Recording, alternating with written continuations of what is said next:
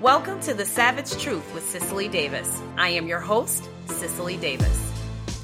You want some savage truth? Well, you're going to get it today.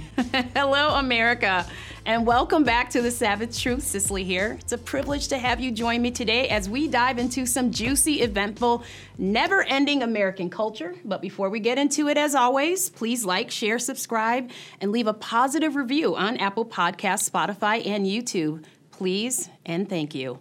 The Kansas City Chiefs are Super Bowl champs, number 58 again, an inevitable, perhaps unstoppable pace, becoming the new NFL dynasty.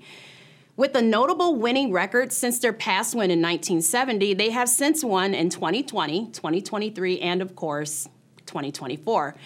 Is anyone else out there watching or listening at all like me? After the long-awaited draft, preseason game season, the playoffs, then to the ultimate Super Bowl, go through withdrawal once that season is over. I mean, once football is over, I feel a sense of loss, void, emptiness. I mean, basically from August to February, it's Sunday, Monday, Thursday, and Saturday, respectfully, for college. Football, football, football. It's touchdowns and blitzes and penalties, punts and players and quarterbacks. It's running backs, it's receivers and stats, the announcers, the pregame and the postgame shows, the wins and the losses, the owners, the coaches, the stars, and of course, the fans. I need a moment. I need a moment of silence. Thank you. I can, I will, I have to, I must pull myself together to get to the other cultural content, like the farce of the current Biden administration. Now, if you ask me, it's been a bad administration since the moment they took office in January of 2021, but this has been an especially bad month. Many of us not surprised, others just now waking up to that fact, that savage truth, and others, they're angry and embarrassed about that, and rightfully so. Janet Yellen, the not-so-esteemed Treasury Secretary, presents a stubborn double-down testimony as year-over-year consumer prices, consumers, that's you and me, folks, rose to 3.1% in January. Yellen testified before the Senate that she doesn't expect the prices to go down and that prices, those high prices, were not caused by Bidenomics. As I said, prices are up 3.1% from a year ago. The secretary was also under fire by a gun rights group representing over 2 million members and activists who urged senators to grill Yellen on alleged privacy violations committed by her department. Yellen is set to testify before the Senate Banking, Housing, and Urban Affairs Committee on Thursday.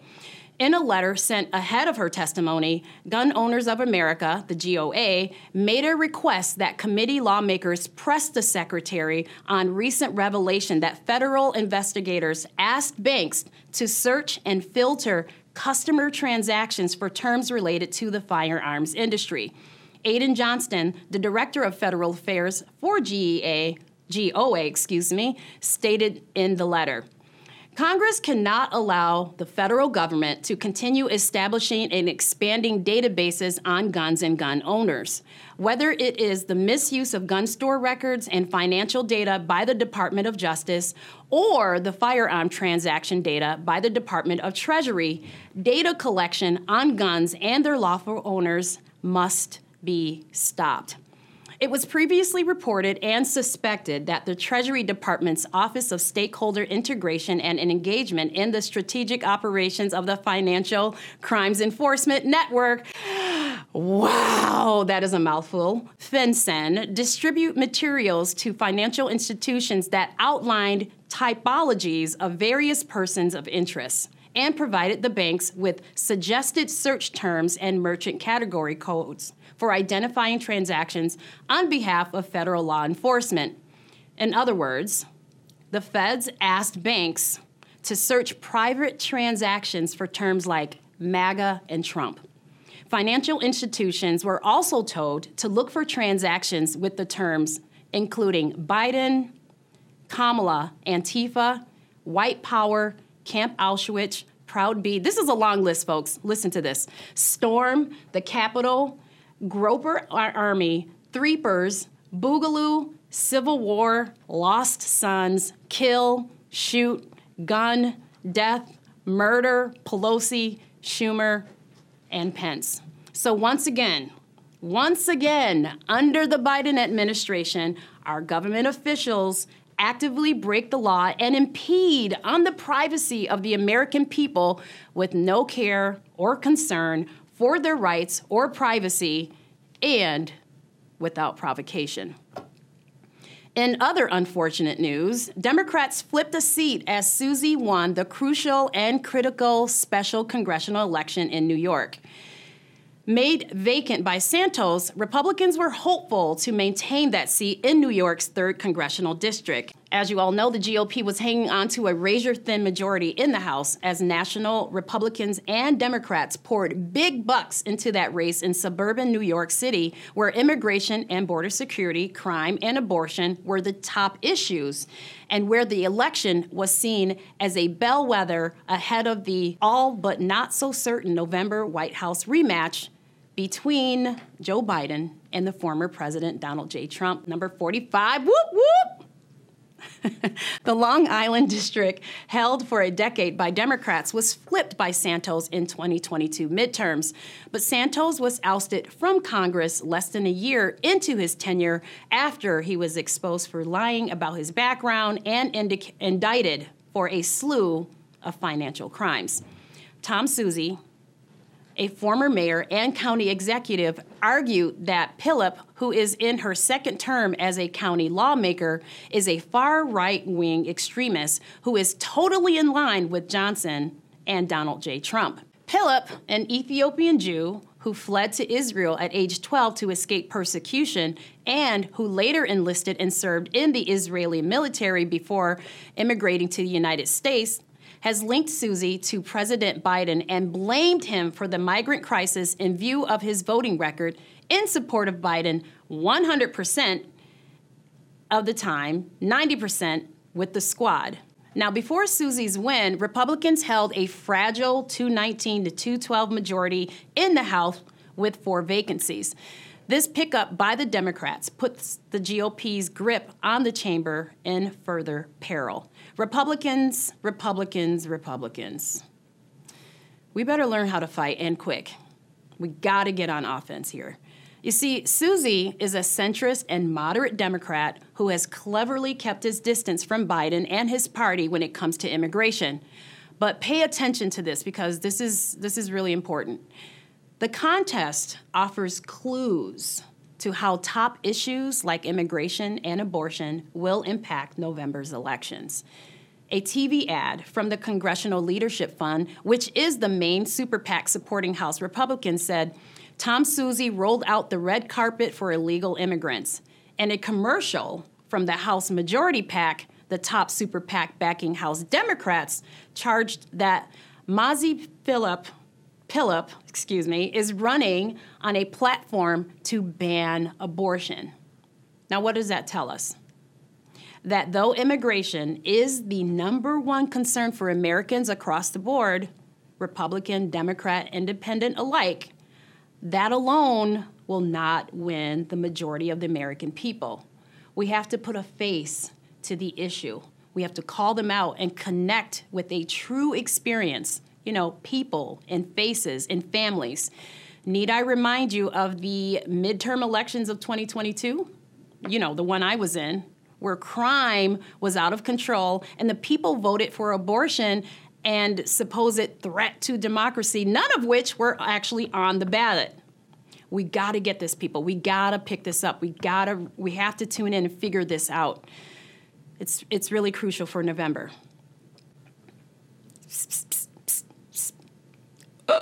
Karma has a face.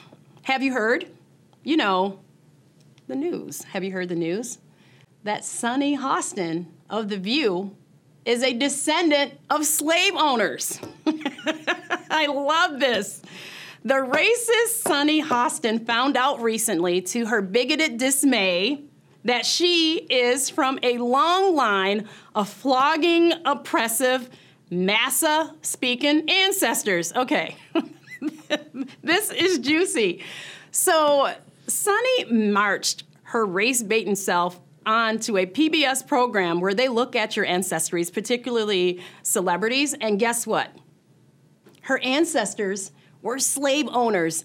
They owned Africans. It's time to pay up, Sunny.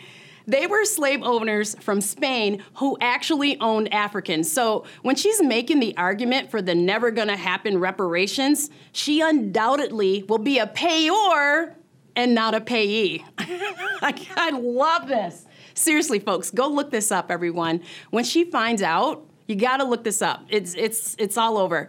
When she actually gets the news, she starts squirming and she's scratching her bony, ashy neck, and she says, "Wow, I guess I'm in shock.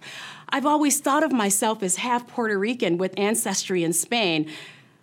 Oh, I guess this is just a fact of life, how some people have made their living on the backs of others."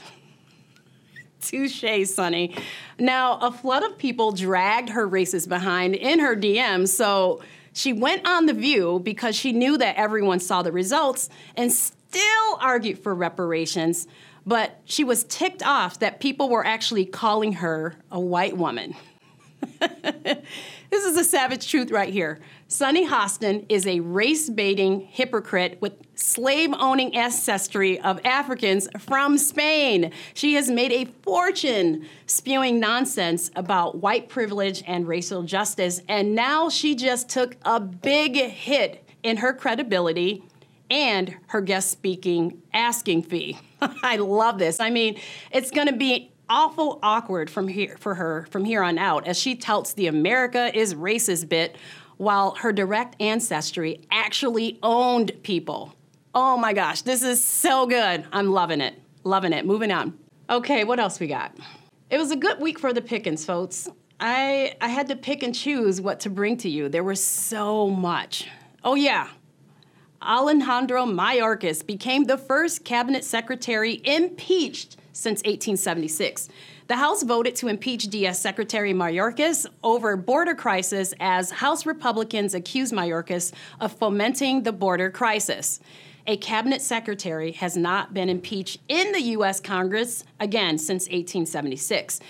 The office of Senate Majority Leader Chuck Schumer said that Mayorkas' impeachment trial will begin later this month. Schumer's office said in a statement the following, and I quote, "The House impeachment managers will present the articles of impeachment to the Senate following the state work period. Senators will be sworn in as jurors in the trial the next day." So while Mayorkas is in waiting for the hearing, Senate President pro tempore Patty Murray will preside. Tuesday evening's vote marked House Republicans' second attempt at impeaching Mayorkas. GOP lawmakers targeted the Biden official over the ongoing migrant crisis at the U.S. southern border, accusing him of deliberately flaunting existing immigration law and worsening the situation. I mean, with 8, 9, 10 million, again, some people have speculated even more, 8, 9, 10 plus million illegal immigrants in the country, enough to fill the population of 33 states. This is a high crime indeed. This is treason. The 214 to 213 vote was always expected to be tight. Mayorkas narrowly escaped impeachment last week when every single House Democrat showed up to shield him, including Representative Al Green of Texas, who temporarily left the hospital where he was recovering from surgery to simply cast his vote. 3 Republicans also voted down the effort: Representative Mike Gallagher of Wisconsin, Ken Buck of Colorado, and Tom McClintock of California. Each criticized Mayorkas' handling of the border, but had reservations over whether it rose to the level of impeachment. McClintock warned it could set a precedent for political impeachments that could harm GOP officials in the future. Essentially, their take was that they were following the Constitution and wanted to push impeachment only in cases of high crimes and didn't feel Mayorkas' failure qualified.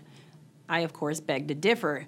I try not to be a knee-jerk decision maker, but when you're talking about 10 million plus illegals, as per your job to protect our country and the American people, it's a serious failure. It's dereliction of duty and a crime against the Constitution. McClintock said, swapping one leftist for another is a fantasy. It solves nothing and excuses Biden's culpability and unconstitutionally expands impeachment that someday will bite Republicans. Speaker Mike Johnson dismissed any concerns about preceding that precedent, saying, Mayorkas is an exceptional case in U.S. history, having done more damage on the country than any cabinet secretary that has ever been seen. He went on to say, the House has a constitutional responsibility. As I've said many times, it's probably the heaviest next to a declaration of war. And we have to do our job regardless of what other chambers do. And I agree. So, there were 2 impeachment articles that were approved against Mayorkas by the House Homeland Security Committee. One accused him of having refused to comply with federal immigration laws, and the other of having violated public trust. Mayorkas ducked responsibility for his poor performance in an interview last week. Now, he actually finally referred to immigration situation. He referred to this situation, actually, as a crisis. He actually used that word finally. Now, he was so unwilling to do so countless times as he was before Congress and the Senate in the past. He was asked if he bears responsibility for the crisis, and he said, it certainly is a crisis, and we don't bear responsibility for a broken system, and we're doing a tremendous amount within that broken system. But fundamentally, Congress is the only one who can fix it. Lies. Joe Biden rescinded all the border policies from the Trump administration, the most secure borders in history, and Joe Biden, of course, weighed in on this, saying, history will not look kindly on House Republicans for their blatant act of unconstitutional partisanship that has targeted an honorable public servant in order to play a petty political game.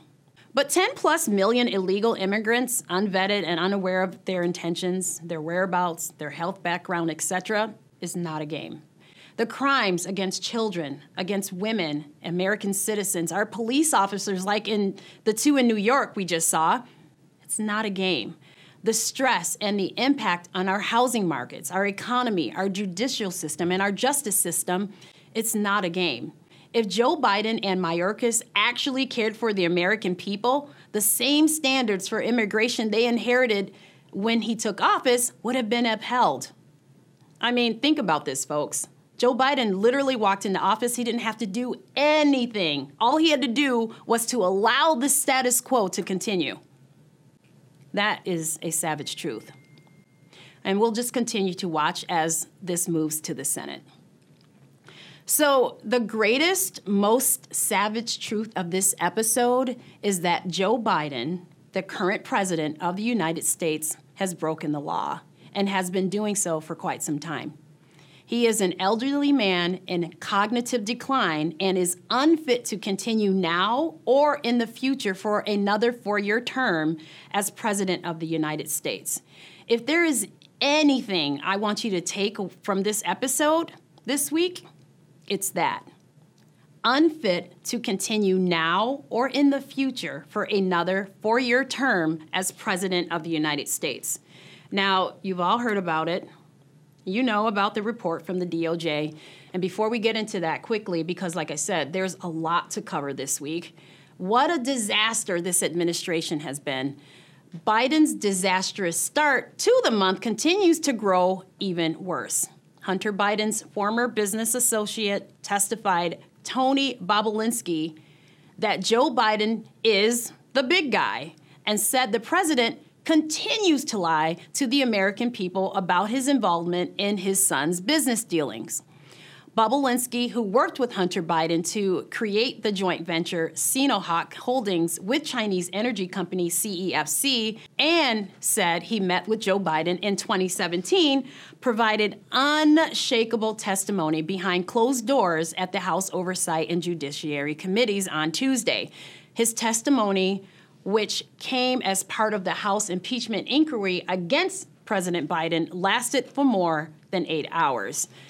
A source familiar with this testimony actually told Fox Digital that he testified that he personally met with Biden in May of 2017 in Los Angeles on the sidelines of the Milken Conference, somewhere between 45 minutes to an hour. The now infamous May 13, 2017 email, which included a discussion of remuneration packages for 6 people in a business deal with a Chinese energy firm. The email appeared to identify Biden as chair/vice chair, depending on agreement with the CFC, in a reference to now bankrupt CFC China Energy Company. The email includes a note that Hunter had some office expectations he will elaborate on. A proposed equity split references 20 for H and 10 held by H for the big guy, with no further details. So listen, everyone, listen to this. Bobulinski testified Tuesday that Joe Biden is the big guy. Bobulinski has since 2020 said the big guy was Joe Biden. But IRS whistleblowers Gary Shapley and Joseph Ziegler, who claimed that politics had influenced the years-long federal investigation into Hunter Biden, also said the big guy was known to be Joe Biden. Meanwhile, Bobulinski testified that from his direct personal experience, it is clear that Joe Biden was the brand being sold by the Biden family. So this is what he said in his opening statement. Listen to this. His family's foreign influence peddling operation from China to Ukraine and elsewhere sold out to foreign actors who were seeking to gain influence and access to Joe Biden and the United States government. So I just want to let you know that I do find this guy's testimony to be credible. I mean, he has the whistleblowers who testified to the same effect. So who is this guy? Who is this Bobulinski? Well, Bobulinski served in the U.S. Navy's Naval Nuclear Power Training Command as a decorated Master Training Specialist instructor. The command's chief technology officer, holding Q security clearance from the Energy Department and from the National Security Agency, and later served as a direct input officer for the command in his final Navy fitness report.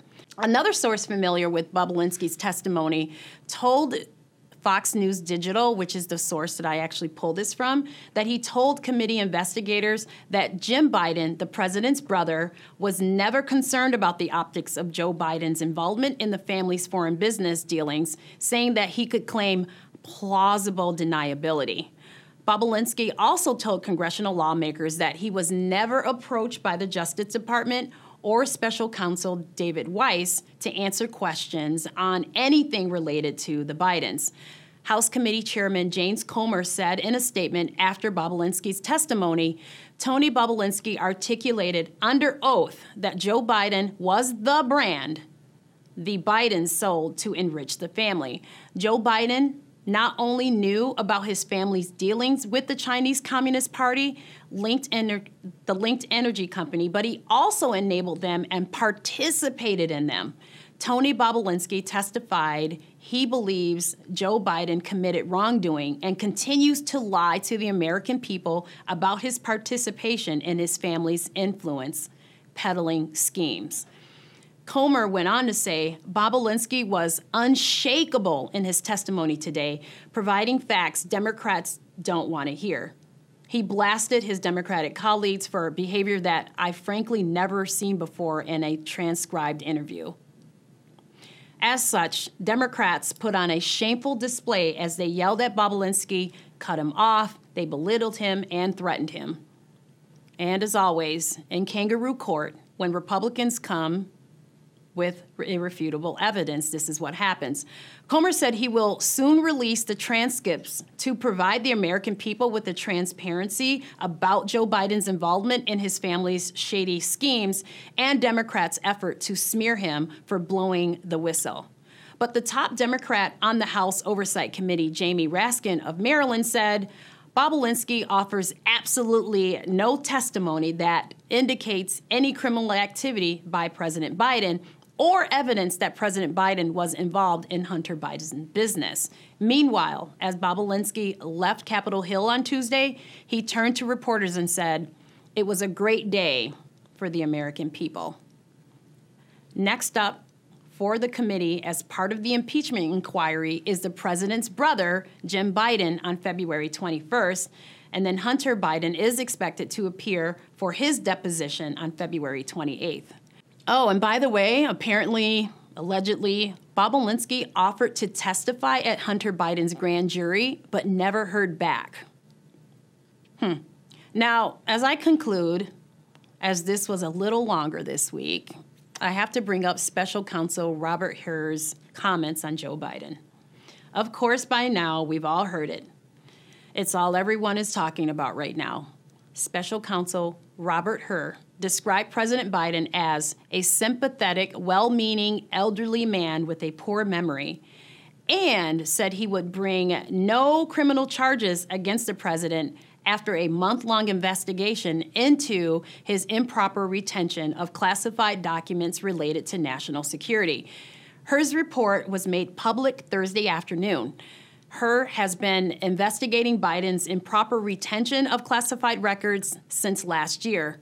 Those records included classified documents about military and foreign policy in Afghanistan, among other records related to national security and foreign policy, which Hur said implicated sensitive intelligence sources and methods. And I quote here, "We conclude that no criminal charges are warranted in this matter." The report also states, "We would reach the same conclusion even if the Department of Justice policy did not foreclose criminal charges against a sitting president." But Hur, in the report, said the special counsel's team also considered that at trial, Joe Biden would likely present himself to a jury, as he did during our interview of him, as a sympathetic, well-meaning elderly man with a poor memory. I quote, and bear with me because there's a lot to quote here. "Based on our direct interactions with observations of him, he is someone from whom many jurors will want to identify reasonable doubt. It would be difficult to convince a jury that they should convict him, by then a former president well into his 80s, of a serious felony that requires a mental state of willfulness. Biden's memory also appeared to have significant limitations, according to the report, and during conversations with his ghostwriter recorded in 2017, his conversations were, and I quote here, painfully slow, with Mr. Biden struggling to remember events and straining at times to read and relay his own notebook entries." Hur's report pointed out that Biden's memory was worse during an interview with the special counsel's office. Now, during the interview, Biden did not remember when he was vice president. He forgot on the first day of his interview when his term actually ended. And this is me kind of quoting him a little bit. "If it was 2013, when did I stop being vice president?" And forgetting on the second day of the interview when his term began. "In 2009, am I still vice president?" And I'm still quoting, "He did not remember, even within several years, when his son Beau died. And his memory appeared hazy when describing the Afghanistan debate that was once so important to him. Among other things, he mistakenly said he had a real difference of opinion with General Carl Eikenberry, when in fact, Eikenberry was an ally whom Mr. Biden cited approvingly in his Thanksgiving memo to President Obama's, per Hur's report. Biden, as you know, is 81 years old. Now, we've been saying and seeing this for a while. The left saw it as well, but they just didn't want to admit it. They didn't want to acknowledge it. For me, the bigger issue is that while we can all go, aha, we knew it, we told you so, and we can't do that because we did. We told them so. The bigger issue is that Joe Biden lied and broke the law. He willfully and knowingly took and possessed classified documents when he was VP, and long before that, he broke the law. But because he's old, he won't be held accountable. Now, the two-tiered system of justice as pertained to Donald Trump is the true crime here, if you ask me. Of course, Joe Biden agreed with the DOJ's charges. He was in total agreement with that part when it's charging Trump. But that same report that called into question his own cognition and competency, he got ticked off and snapped at reporters for bringing it up. He became indignant and agitated. How dare he? I don't need a reminder of my son's death. Now, according to the DOJ, Joe is too old to be held accountable. But the 81-year-old who was in attendance at the Capitol on January 6th was accused of being a rioter and sentenced to 3 years of probation. I guess that's a little different. Apparently, according to Dems and the DOJ, Joe Biden is too old and too senile to recall important dates, times, or understand the weight and impact of specific crimes with declining cognition. But he's perfectly suited for the highest job on the planet. Makes perfect sense to me. Joe Biden's presidency is over. Okay, it's over. Let me just put that out there. He is essentially rendered as too old and too senile to lead. He is convicted without being charged for his mishandling of classified documents, and then, in a hurried and contentious appearance, gives the most disastrous press conference in American history. KJP provided no relief to the situation, as she usually doesn't, as she squirmed and gave laughable excuses to explain Joe Biden's obvious ineptitude. It was a shocking day in American politics and will continue to be that kind of presidency if he won't decide himself to step down or, as we can all foresee, someone on the other side of the aisle to do it for him. It's going to be interesting to see how this plays out. Remember, though, and don't forget, folks, we all have a role in the outcome this coming November. Please like, share, subscribe, and leave a positive review. And remember, even if Joe can't, be strong, be bold, be faithful, be true. Till next time, I'm Cicely Davis. The Savage Truth with Cicely Davis is a production of Front Page Magazine and the David Horowitz Freedom Center. Reproduction of this podcast without express written consent is prohibited.